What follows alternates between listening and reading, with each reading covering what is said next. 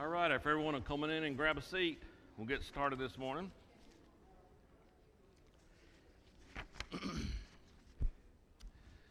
Welcome everyone to our Sunday morning Bible study, and got a little rain going on out there, so it's kind of nice. We need the rain, right? And but it's been nice. We've had kind of a cooler summer so far, hadn't we? Seems like. Except I went to the Braves game yesterday and sat there and burned up in the sun. But if you don't do stupid things like that, it's not too bad. So, all right. Well, before we get started today, we need to go over our prayer list. Of course, our sister Debbie had surgery on the 5th, and she's here today, and looks like she's doing very good. So, good to hear. And prayers are being answered. You probably heard Russ Havard had aortic aneurysm surgery on Wednesday, and he's still in Emory University Hospital in room 823. He'll be there probably for a couple more days, and it says visits are welcome. So please remember Russ and Sue and their family at this time. Probably heard, but Sean, Jacqueline, and Jacob Kirtland were in a car accident on the 4th. But apparently they're doing okay. Sean had some bruising and stuff, but other than that, they seem to be doing good. So good to hear that. Renee West's granddaughter, Maylee Woods, had surgery on the 8th. She's only 4, and so please remember Renee and her family. Steve and Betty Pinter's brother-in-law's brother, Jack Caswell, passed away on the 3rd in Florida. So please remember the Pinter family at this time as well.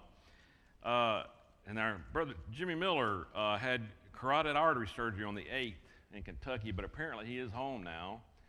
So that's good news. So please continue to remember Brother Miller in your prayers.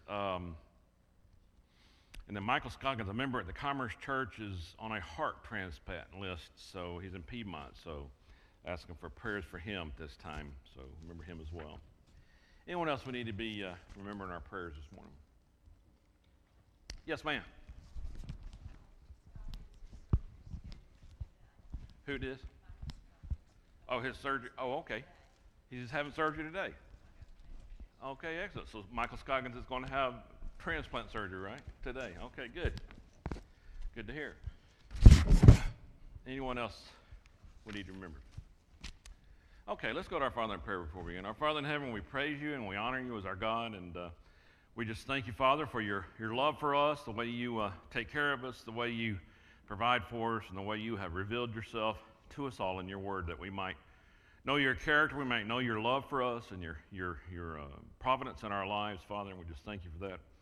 We ask at this time to be with us during our class time today as we're studying from your word, that we might take some things that we may not have seen before and help us to grow spiritually and be better examples to those around us. And Father, we thank you for this church, the people here, the heart they have for you, the love they have for you, the heart they have for service, and the love they have for each other, Father. And we just ask you to continue to bless this congregation, help it to continue to thrive and grow in this community, and be a light shining on a hill for the folks around us. I ask you to be with us through this week and during our time of worship today, that we might be pleasing to you and edifying and uplifting to us. We also ask this time to be with those who have been mentioned on our list of prayer here, Father, that they might be healed, and those who are recovering from something, that they might recover quickly. And of course, if anyone might be suffering loss, we ask you to help them to in their sorrow and mourning, Father, and help us to know how to minister to each and every person. I ask you to be with the leaders of our communities at this time and the nation, and that they might be able to seek out your will and everything that's done, that we might be people and a nation that is living in accordance with your will, Father. Of course, your will be done. And of course, we thank you so much for Jesus Christ, his sacrifice that he made, that we might have a hope of eternal life. And we just thank you for that. We know we are sinners. We know we fall short of glory. And without him, we would have nothing. And so we just thank you for him. And it's in his name we pray at this time. Amen. All right, you can be opening up your Bibles to Luke chapter, well, first of all, we're going to go to Hebrews. But before we do that, there was a preacher, not Kyle, of course, but who decided he was going to skip Sunday morning church one Sunday and go play golf.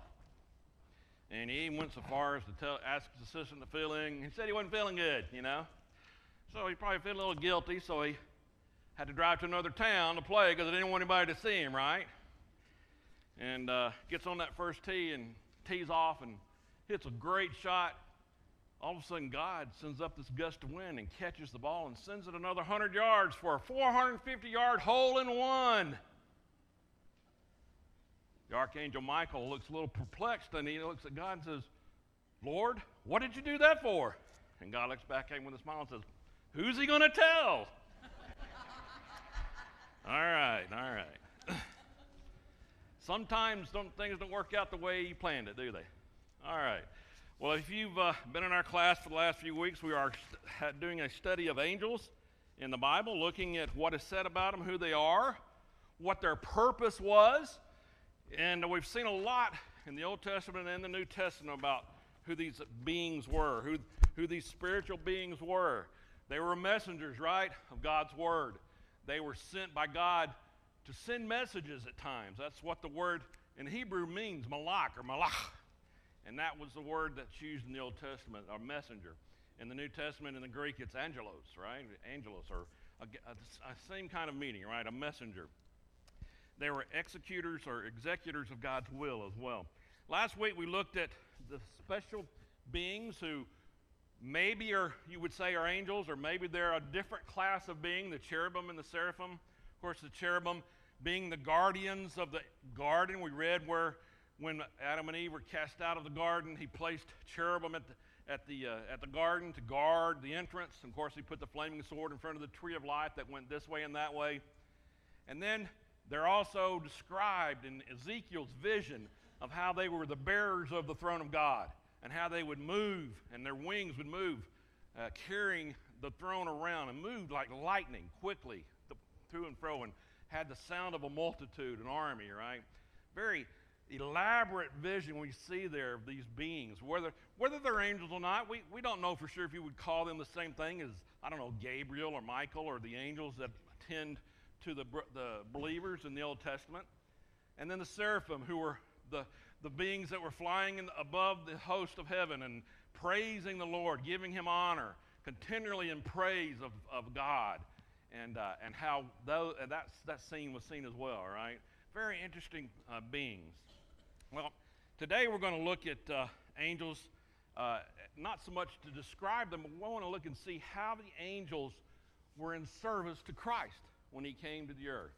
Remember John 1:1 says, in the beginning was the Word was with God, and the Word was God. And then John 1:14, that Word became flesh and lived among men. Interesting phrasing the way John puts that, right? He was in heaven. Jesus Christ was in heaven. He was God. He was with God. He was with that heavenly host, those angels, those beings. Amongst that, can you just imagine what that's like to decide I'm going to lower myself to come to earth to be among men and sacrifice myself for them? Have you ever pondered that? Just thought about what that meant? What God's love was like, how God's love is so great that he would do that. Send his son out of the heaven with all the angels, with the heavenly host. And of course, we can't know exactly what that's going to look like in the flesh, right? But we can imagine, and we have examples from Ezekiel and some of the prophets, their visions they saw. John in Revelation, we see some things there, right? And they're fantastic things to see. Whether that's exactly how they're going to look in heaven, I don't know. But I want to see them. I want to see what that's like, right? I want to see those angels. I want to hear the heavenly host so loud it's like a multitude. I can't imagine that sound, right? We live near a train track, and you hear the train come through in the middle of the night sometimes, right? And it's kind of loud. But you get used to it. And after a while, you don't even recognize it anymore. I was sitting out on my back deck going over my lesson this morning, and one came through. I happened to notice it. I hadn't noticed that train in a year or two probably. But I can't imagine that being in heaven, and the sound, we're constantly, the blessing of that, right? The great noise, the great multitude of angels. Well, let's read some things that are said in the Scripture. We're going to be in the Scripture a lot today, so we'll be bouncing around. I'll try to go slowly so we can look at each particular thing. But first, turn over to Hebrews chapter 1, and let's see why or what the Hebrew writer said about the angels in their service to Christ. Beginning in verse 4, he says, Hebrews 1 verse 4 says, having become so much better than the angels, as he has by inheritance obtained a more excellent name than they. The Hebrew writer is saying Jesus Christ was greater than the angels. It's not the angels that we need to be worshiping. And he goes on to say, for in verse 5, for to which of the angels did he ever say, you are my son, today I have begotten you? And again, I will be to him a father, and he shall be to me a son. But when he again brings the firstborn in the world, he says, let all the angels of God worship him. And of the angels, he says, who makes his angels spirits and his ministers a flame of fire? But the Son, he says, your throne, O God, is forever and ever. A scepter of righteousness is the scepter of your kingdom. You have loved righteousness and hated lawlessness. Therefore, God, your God, has anointed you with the oil of gladness more than your companions. And you, Lord, in the beginning laid the foundation of the earth, and the heavens are the work of your hands. They will perish, but you remain. And they will all grow old like a garment, like a cloak. You will fold them up, and they will be changed. But you are the same, and your years will not fail. But to which of the angels has he ever said, sit at my right hand till I make your enemies your footstool? Are they not all ministering spirits sent forth to minister for those who will inherit salvation? Here we have the Hebrew writer talking about Jesus Christ, who came to earth, lowered himself to be a man in the flesh, but he was greater even than the angels. Who are the angels, he says? What angel did he tell to sit at my right hand, to reign in this kingdom, as we know Christ is doing today? Seated in heaven, sitting at the right hand of God, reigning in his kingdom, which we are a part of. We are a part of the kingdom of heaven when we decide to obey the gospel, become children of God, baptized into Christ, part of his church, part of his kingdom of heaven. What a glorious thing, right? His ministry is that part of that mystery of godliness. This is a great, turn over to 1 Timothy. I want to read this passage. I find this passage extraordinary. I love to read it. 1 Timothy chapter 3. And this is where Paul is writing to Timothy, and he's talking about that great mystery, the great mystery of the gospel, right? Of the mystery that God revealed to those who are believing. Beginning in verse 14 of chapter 3. These things I write to you, though I hope to come to you shortly. But if I am delayed, I write so that you may know how you ought to conduct yourself in the house of God, which is the church of the living God, the pillar and ground of the truth. And without controversy, great is the mystery of godliness. Notice he says that mystery, that thing that men need to search for, that thing that angels want to know about, right? God was manifested in the flesh, justified in the spirit, seen by angels, preached among the Gentiles, believed on in the world, and received up in glory. In other words, he's saying that great mystery of Jesus Christ, who was sent, who was glorified by the Spirit, justified by the Spirit, glorified or seen by the angels who were ministering to him because he was their Lord, just like he's our Lord.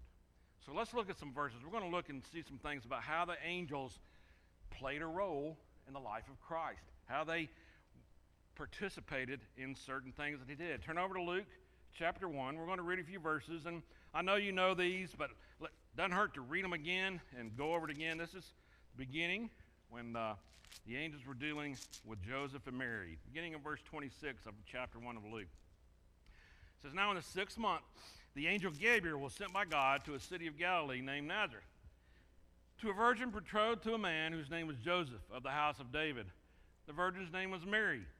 And having come in, the angel said to her, rejoice, highly favored one, the Lord is with you. Blessed are you among women. But when she saw him, she was troubled at his saying, and considered what manner of greeting this was. Then the angel said to her, do not be afraid, Mary, for you have found favor with God. And behold, you will conceive in your womb and bring forth a son, and shall call his name Jesus. He will be great, and he will be called the Son of the Highest. And the Lord God will give him the throne of his father David, and he will reign over the house of Jacob forever, and of his kingdom there will be no end. Here we have the angel Gabriel. He's even mentioned, right? We have the name of this angel, whose job is to come and announce to Mary that she is about to have a child, a virgin, right? I'm sure that Mary, was completely blown away by this. How can this be? But an angel comes and gives her this message. And she had to realize then that this was going to be a miracle. This was something from God, and it's true, right? It's part of the plan. She doesn't know necessarily what's going to happen there, but she understands she has now been chosen to be part of something that is tremendous, right? And we have Gabriel playing that role. Also, turn over quickly to Matthew chapter 1, and let's see how an angel dealt with Joseph at that time. Matthew chapter 1.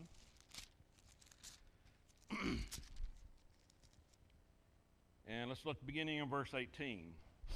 Matthew 1:18. Now the birth of Jesus Christ was as follows. After his mother, Mary, was betrothed to Joseph, before they came together, she was found with child of the Holy Spirit.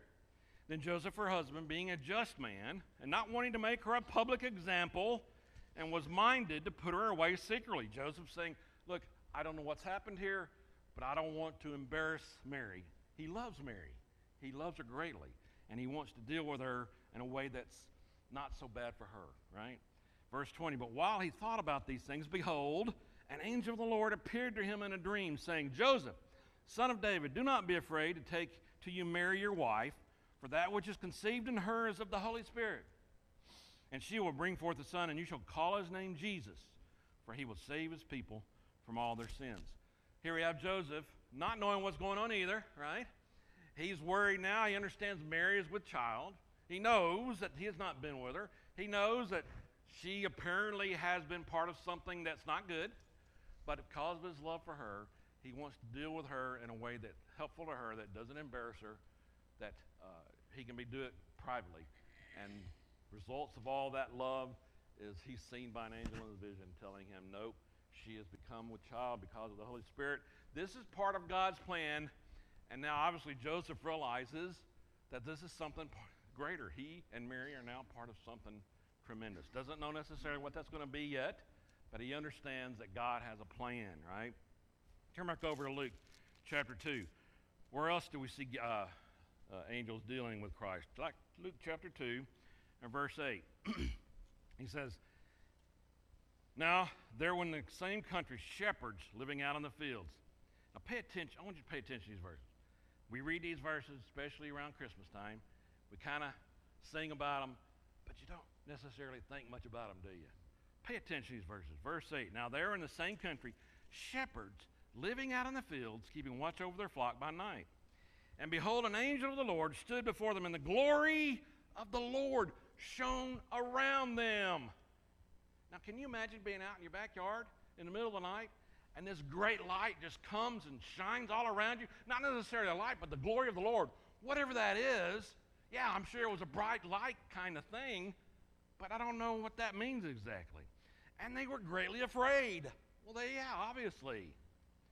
Then the angel said to them, do not be afraid, for behold, I bring you good tidings of great joy, which will be to all people. For there is born to you this day in the city of David a Savior, who is Christ the Lord. And this will be the sign to you. You will find a babe wrapped in swaddling clothes, lying in a manger. Now notice this. Remember we were talking about the heavenly host? Notice verse 13. And suddenly there was with the angel a multitude of the heavenly host, praising God and saying, glory to God in the highest, and on earth peace, goodwill toward men. Now, when you were watching Charlie Brown Christmas and Linus is quoting that verse, you don't get the picture of the heavenly host, do you? The shepherds saw the heavenly host. It wasn't just one angel. It was a multitude. Now, can you imagine being out in your backyard in the middle of the night and the light shines and you see a heavenly host of angels singing and praising God? Sorry, I'm getting a little excited, but I want you to see that picture. That's what the shepherds saw. It wasn't just a little angel that came down and said, hey, Jesus is born of you. Y'all need to go see him. They were singing and praising God. The shepherds were hearing that sound. I don't know if it's like a train or army, whatever it was, but they were hearing it.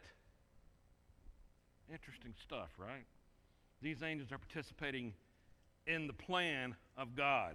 Verse 15. So it was, I always love this verse 2 after that when you read it. Verse 15, so it was, when the angels had gone away from them into heaven, that the shepherds said to one another, says, well, let us now go to Bethlehem and see this thing that's come to pass, which the Lord made known to us.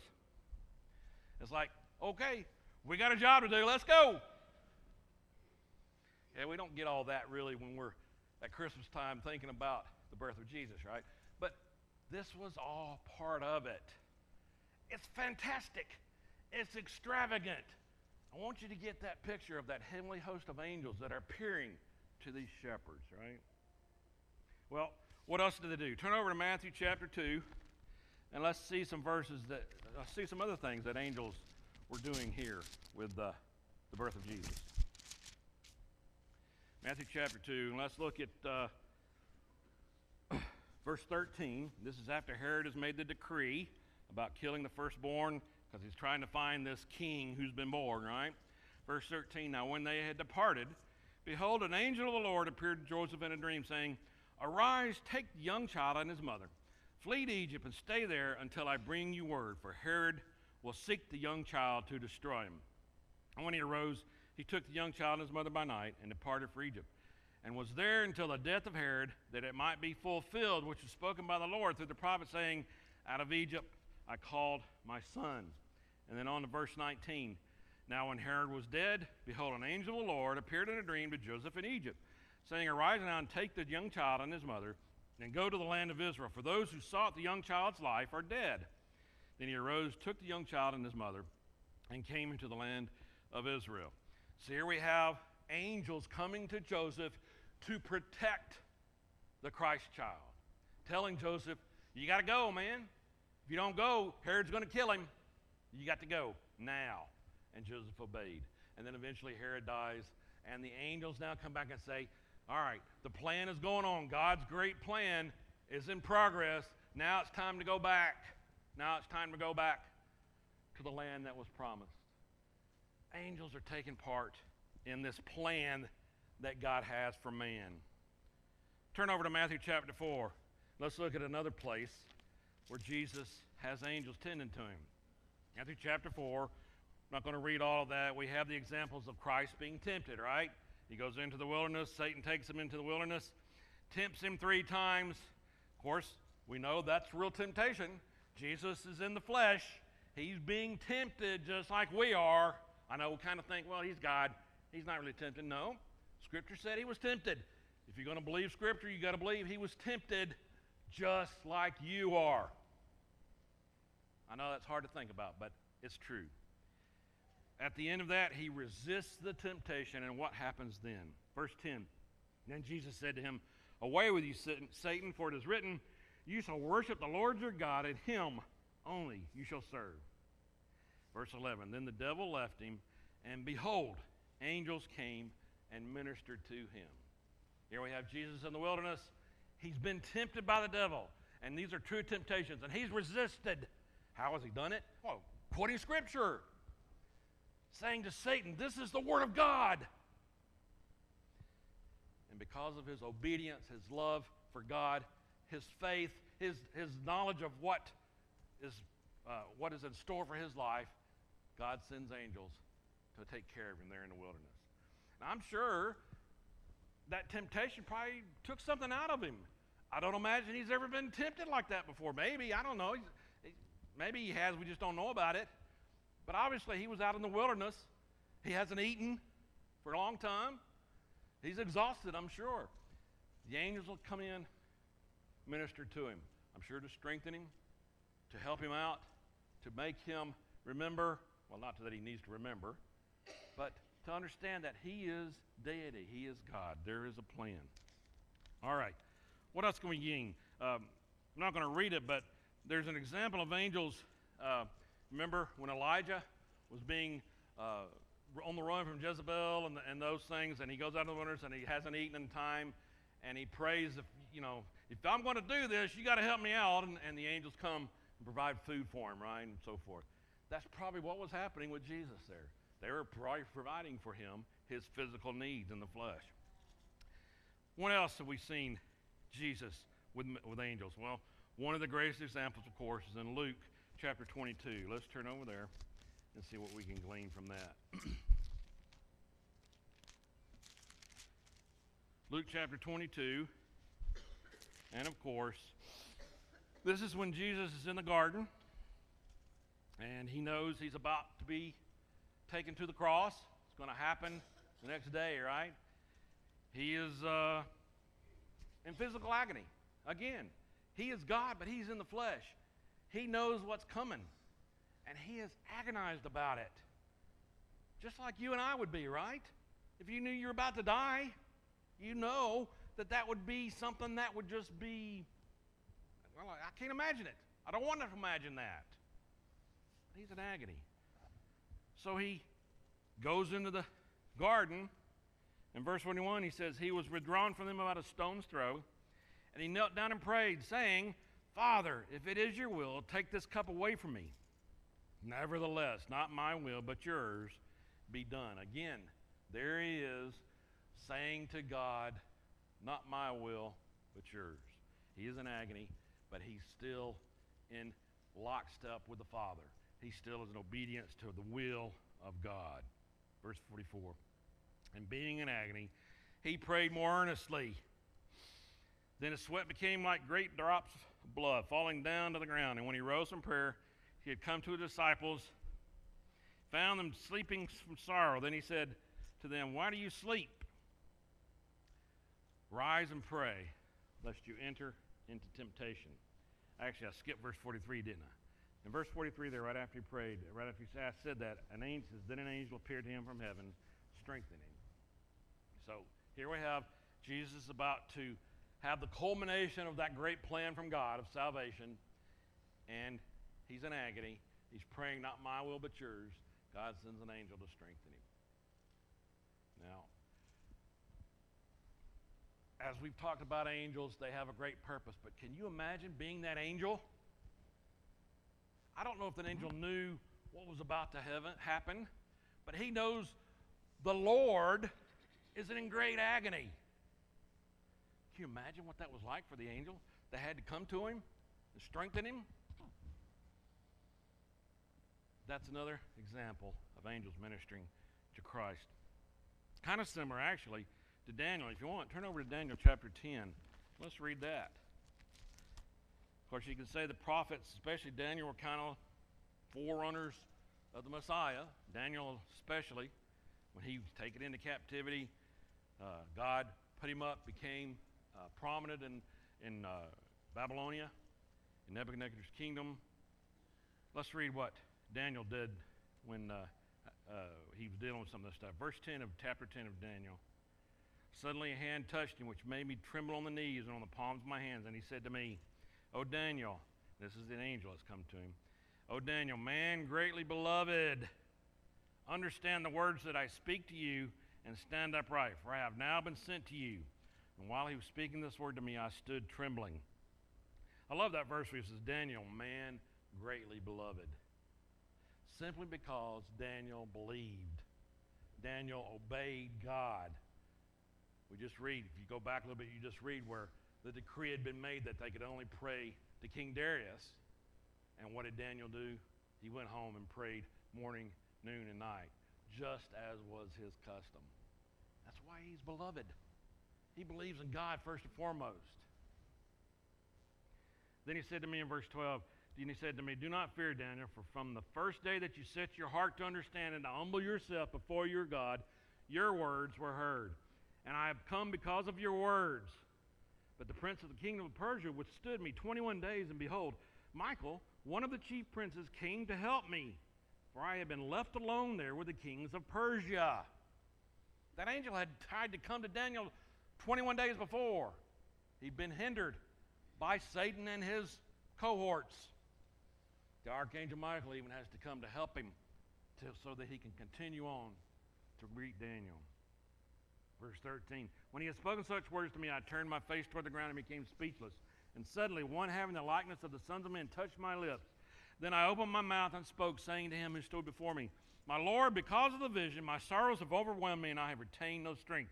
For how can this servant of my Lord talk with you, my Lord? As for me, no strength remains in me now, nor is any breath left in me. Then again, one having the likeness of a man touched me and strengthened me. And he said, O man, greatly beloved, fear not. Peace be to you. Be strong. Yes, be strong. Here we have an example of this angel ministering to Daniel, right? Strengthening him. We can see the words that he's using, the touch that he's touching Daniel, the way he's ministering to him. We don't get that many words when we're seeing the vision of Christ in the garden. when the angel comes to him, but I can imagine it was something similar. Perhaps he had to deal with something that's going on there with Satan. You know, Satan at this time thinks he's got him, right? He's going to die. The great Son of God. He's going to the cross. I've got him. But God sends an angel to the garden to strengthen Christ. No. You know the plan is there. Be strong. God's will be done. And salvation will be given to man. I can imagine that was what was going on there. I don't know. But God says Christ was strengthened because of it. That great agony he's going through, so much so that he's sweating drops of blood. Yet this angel is able to minister him and strengthen him. When else do we see angels involved in the life of Christ? Well, let's turn over to Matthew chapter 28. See what's going on there.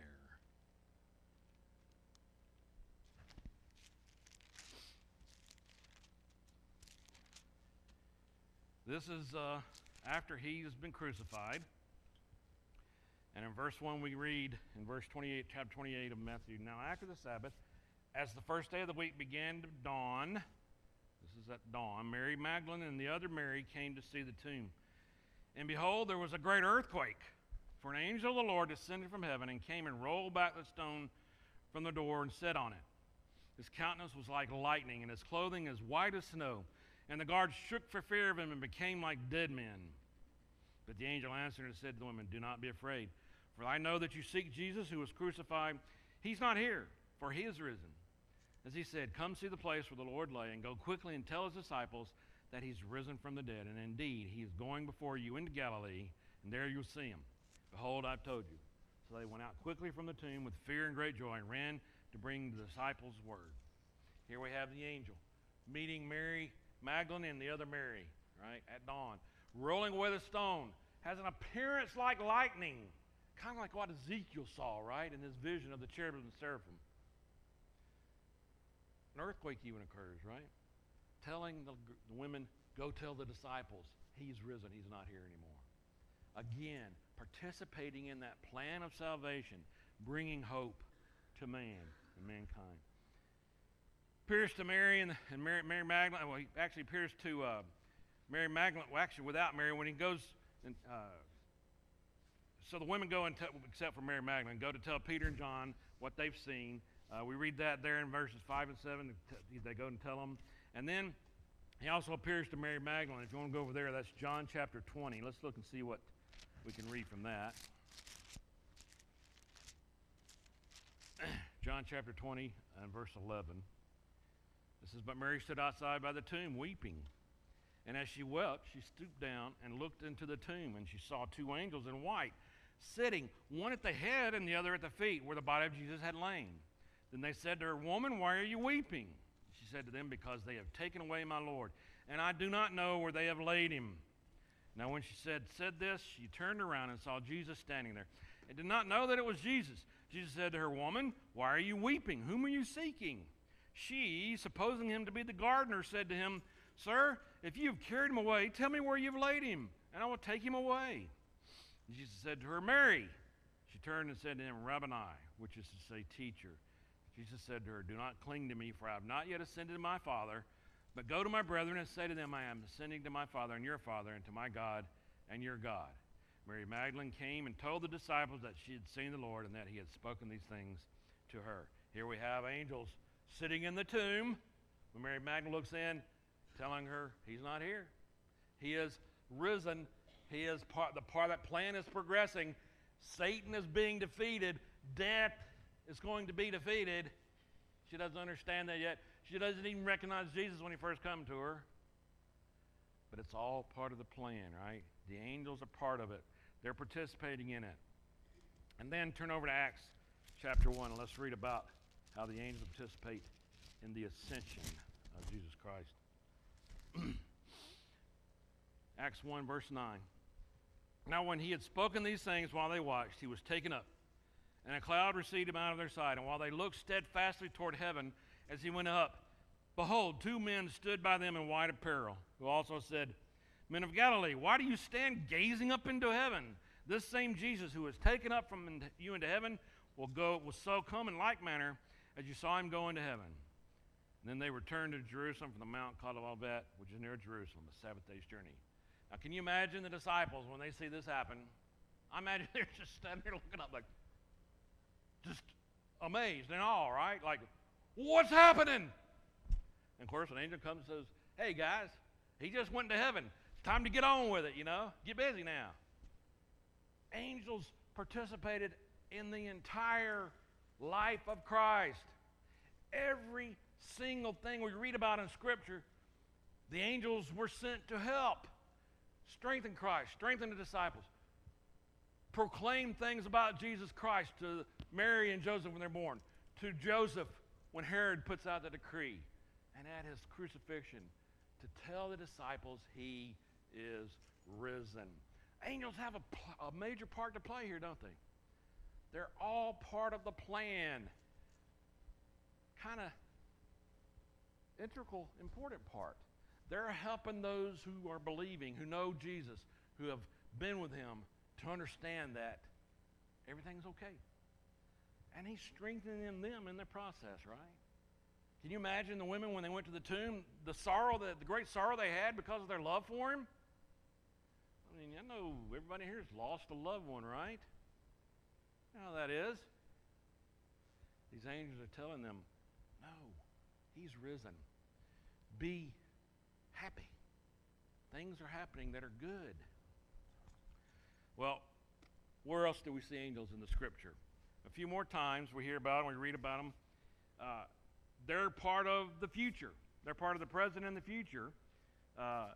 And they're very integral part. Turn over to Revelation chapter 5. And let's see what John writes about the picture of the angels. Revelation chapter 5, verse 11. It says, Then I looked, and I heard the voice of many angels around the throne, the living creatures and the elders, and the number of them was 10,000 times 10,000, and thousands of thousands, saying with a loud voice, Worthy is the Lamb who is slain to receive power and riches and wisdom and strength and honor and glory and blessing. And every creature which is in heaven and on the earth and under the earth, and the such are in the sea, all that in them heard saying, Blessed and honor and glory and power be to him who sits on the throne and to the Lamb forever and ever. They're there in heaven now with him, praising and honoring him, showing their love for the Lord. When else are they going to be with him? Turn over to Matthew chapter 16. Let's see an example of something else here. Matthew chapter 16, verse 27. And this is something that we need to ponder too. We need to know about. For the Son of Man will come in the glory of his Father with his angels, and then he will reward each according to his works. Surely to say to you, there are some standing here who shall not taste death till they see the Son of Man coming in his kingdom. This is a prophecy of the second coming of Christ. The last part there talking about how he's going to be establishing the kingdom before some of them die that are sitting there.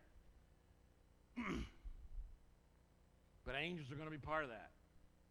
They're going to be coming with him. And they're going to be doing some things. Turn over to 1 Thessalonians, and let's see what Paul writes there.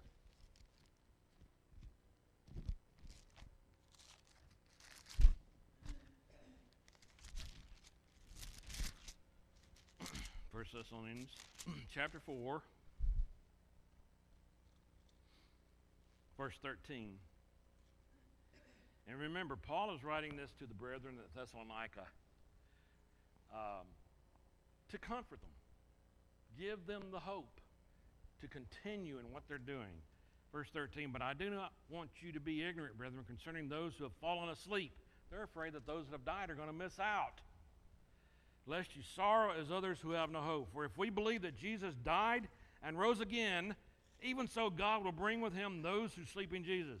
For this we say to you by the word of the Lord, that we who are alive and remain until the coming of the Lord by no means precede those who are asleep. For the Lord himself will descend from heaven with a shout, with the voice of an archangel, and with the trumpet of God, and the dead in Christ will rise first. It's coming with those angels, right? And then turn over to 2 Thessalonians chapter 1, verse 7. I got Timothy there. Hold on.